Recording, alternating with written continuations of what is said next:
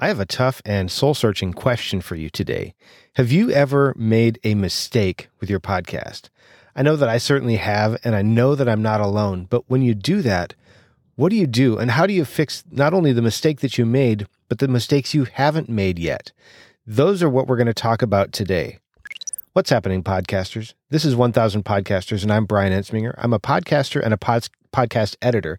I'm here because I want to see you succeed with your podcast. I'm going to tell you a story of a recent mistake that I made, and not only how I fixed it, but how I also fixed the mistakes I haven't made yet. Because here's the deal. We all make mistakes. We're all human and imperfect, and we make those mistakes. And when we do, they cost us not just the time and the money and the having to go back to do things again, but when we make mistakes multiple times, that compounds and we can begin to feel like a failure. We can begin to wonder what people think about us because we've made mistakes, especially in a public medium like this where we publish things and it's basically available for the world to hear.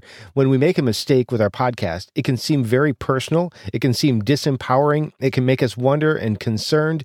And that's why it's really important that we not only fix the problem, but also fix the mistakes that we haven't made yet. So I'm going to tell you a recent story that happened to me. As I mentioned, I edit podcasts, and I had a podcast that I was editing, an episode that I was editing for a client. And when I got all done, I had done all of the stuff that needed to be done. I was done. I'd rendered the file. Everything was ready to go. And I hopped over to Trello because that's the project management software that she uses. And I marked it as complete. And I went on with my day and everything was good until the next morning when she popped in and said, and sent back a note and said, "Hey, that file that you did, it's not there. What's going on? Did it get saved in the wrong location or something like that?" And the reality was I couldn't find the file anywhere. I've got some ideas of what might have happened, but I never really did completely figure that out. But I shot her a note and said, "Hey, as soon as I get home, I'll fix that. I'll make sure that it's available for you, and then I'll fix it going forward." And so that's what I did, because I realized as I was fixing this that if I didn't find a way to fix the mistakes I hadn't made yet, I was destined to make this very mistake again, because I manage several shows. I edit several shows. And if I make a mistake once, there's a possibility I could do that again. So I knew that I needed to adjust not just what I did this time, but adjust my process. I didn't want to add a bunch of time or complexity to my thing and to my process. And I was really concerned that I might miss something. So I added a quality check step to my editing checklist. It was something along the lines of, make sure that the file is uploaded to Dropbox or whatever service that particular client works with. I'm using ClickUp for my internal project management, so I just added it to my checklist right there.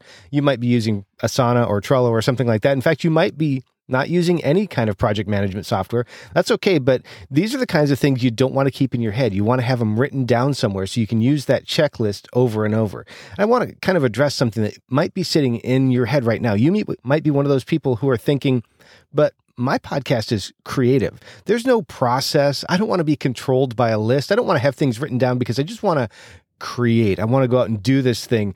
But here's the thing. If you can define a process flow, it will help you produce faster and get better results, and it will provide you the foundation that I was just talking about by adding something to your checklist.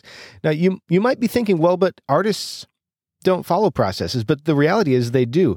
Good artists follow processes. Painters and writers follow processes. Composers follow processes. And even what you do, even if you think you have no process, there is still a process. It might be inefficient. It might be stored all in your head. It might be susceptible to error. It might be confusing or convoluted or some kind of big mess, but it is a process. And I don't want to tell you that your process is wrong, but there is a process. Think about it.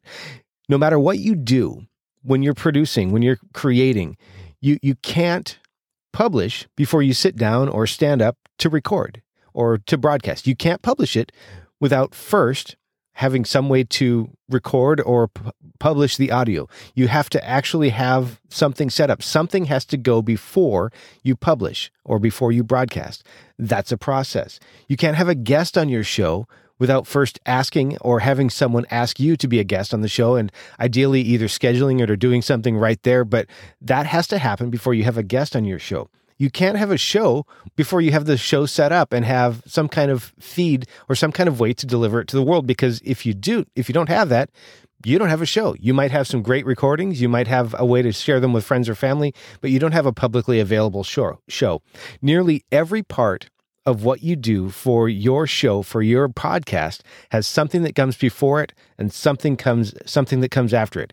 It might not always be the same thing if you do things differently every time, but there's always something that comes before and comes after. And the more that you can bring some structure to that to provide a framework for your creativity, the faster and easier you're going to be able to do this, because there is always something that comes before and after. And that's exactly what I did. I took my process, a checklist, and I added something to it. And then the very next episode I produced for that particular client, which was just a few hours later, I took the 30 seconds at the end. I went through my checklist. I checked the last thing. I made sure the file was where it was supposed to be. I checked it off and the file was there. And as long as I follow my own process, I know that I won't miss this part the next time or the next time or the next time. And you can do the same thing. And when you do this, you'll not only be able to do something faster, you'll also be able to do it more consistently. You'll get better results. You will continue to improve time after time after time, because every time you find a mistake, you can find a way to tweak your process, the process that you understand, the process that you're writing down, the process that you're bringing structure to, and occasionally the process that you have to add to in order to not make that mistakes. And when you do that, you won't mess things up. You'll fix the mistakes now that you could have made in the future simply by investing a little bit of time and possibly a check or something like that through your process. So that's what I had for you today. I'm wondering, have you ever made a mistake with your podcast? And if it was process related, if it was something that could be addressed by changing what you do or how you do it, how did you do that? Leave that comment. I would love to hear from you.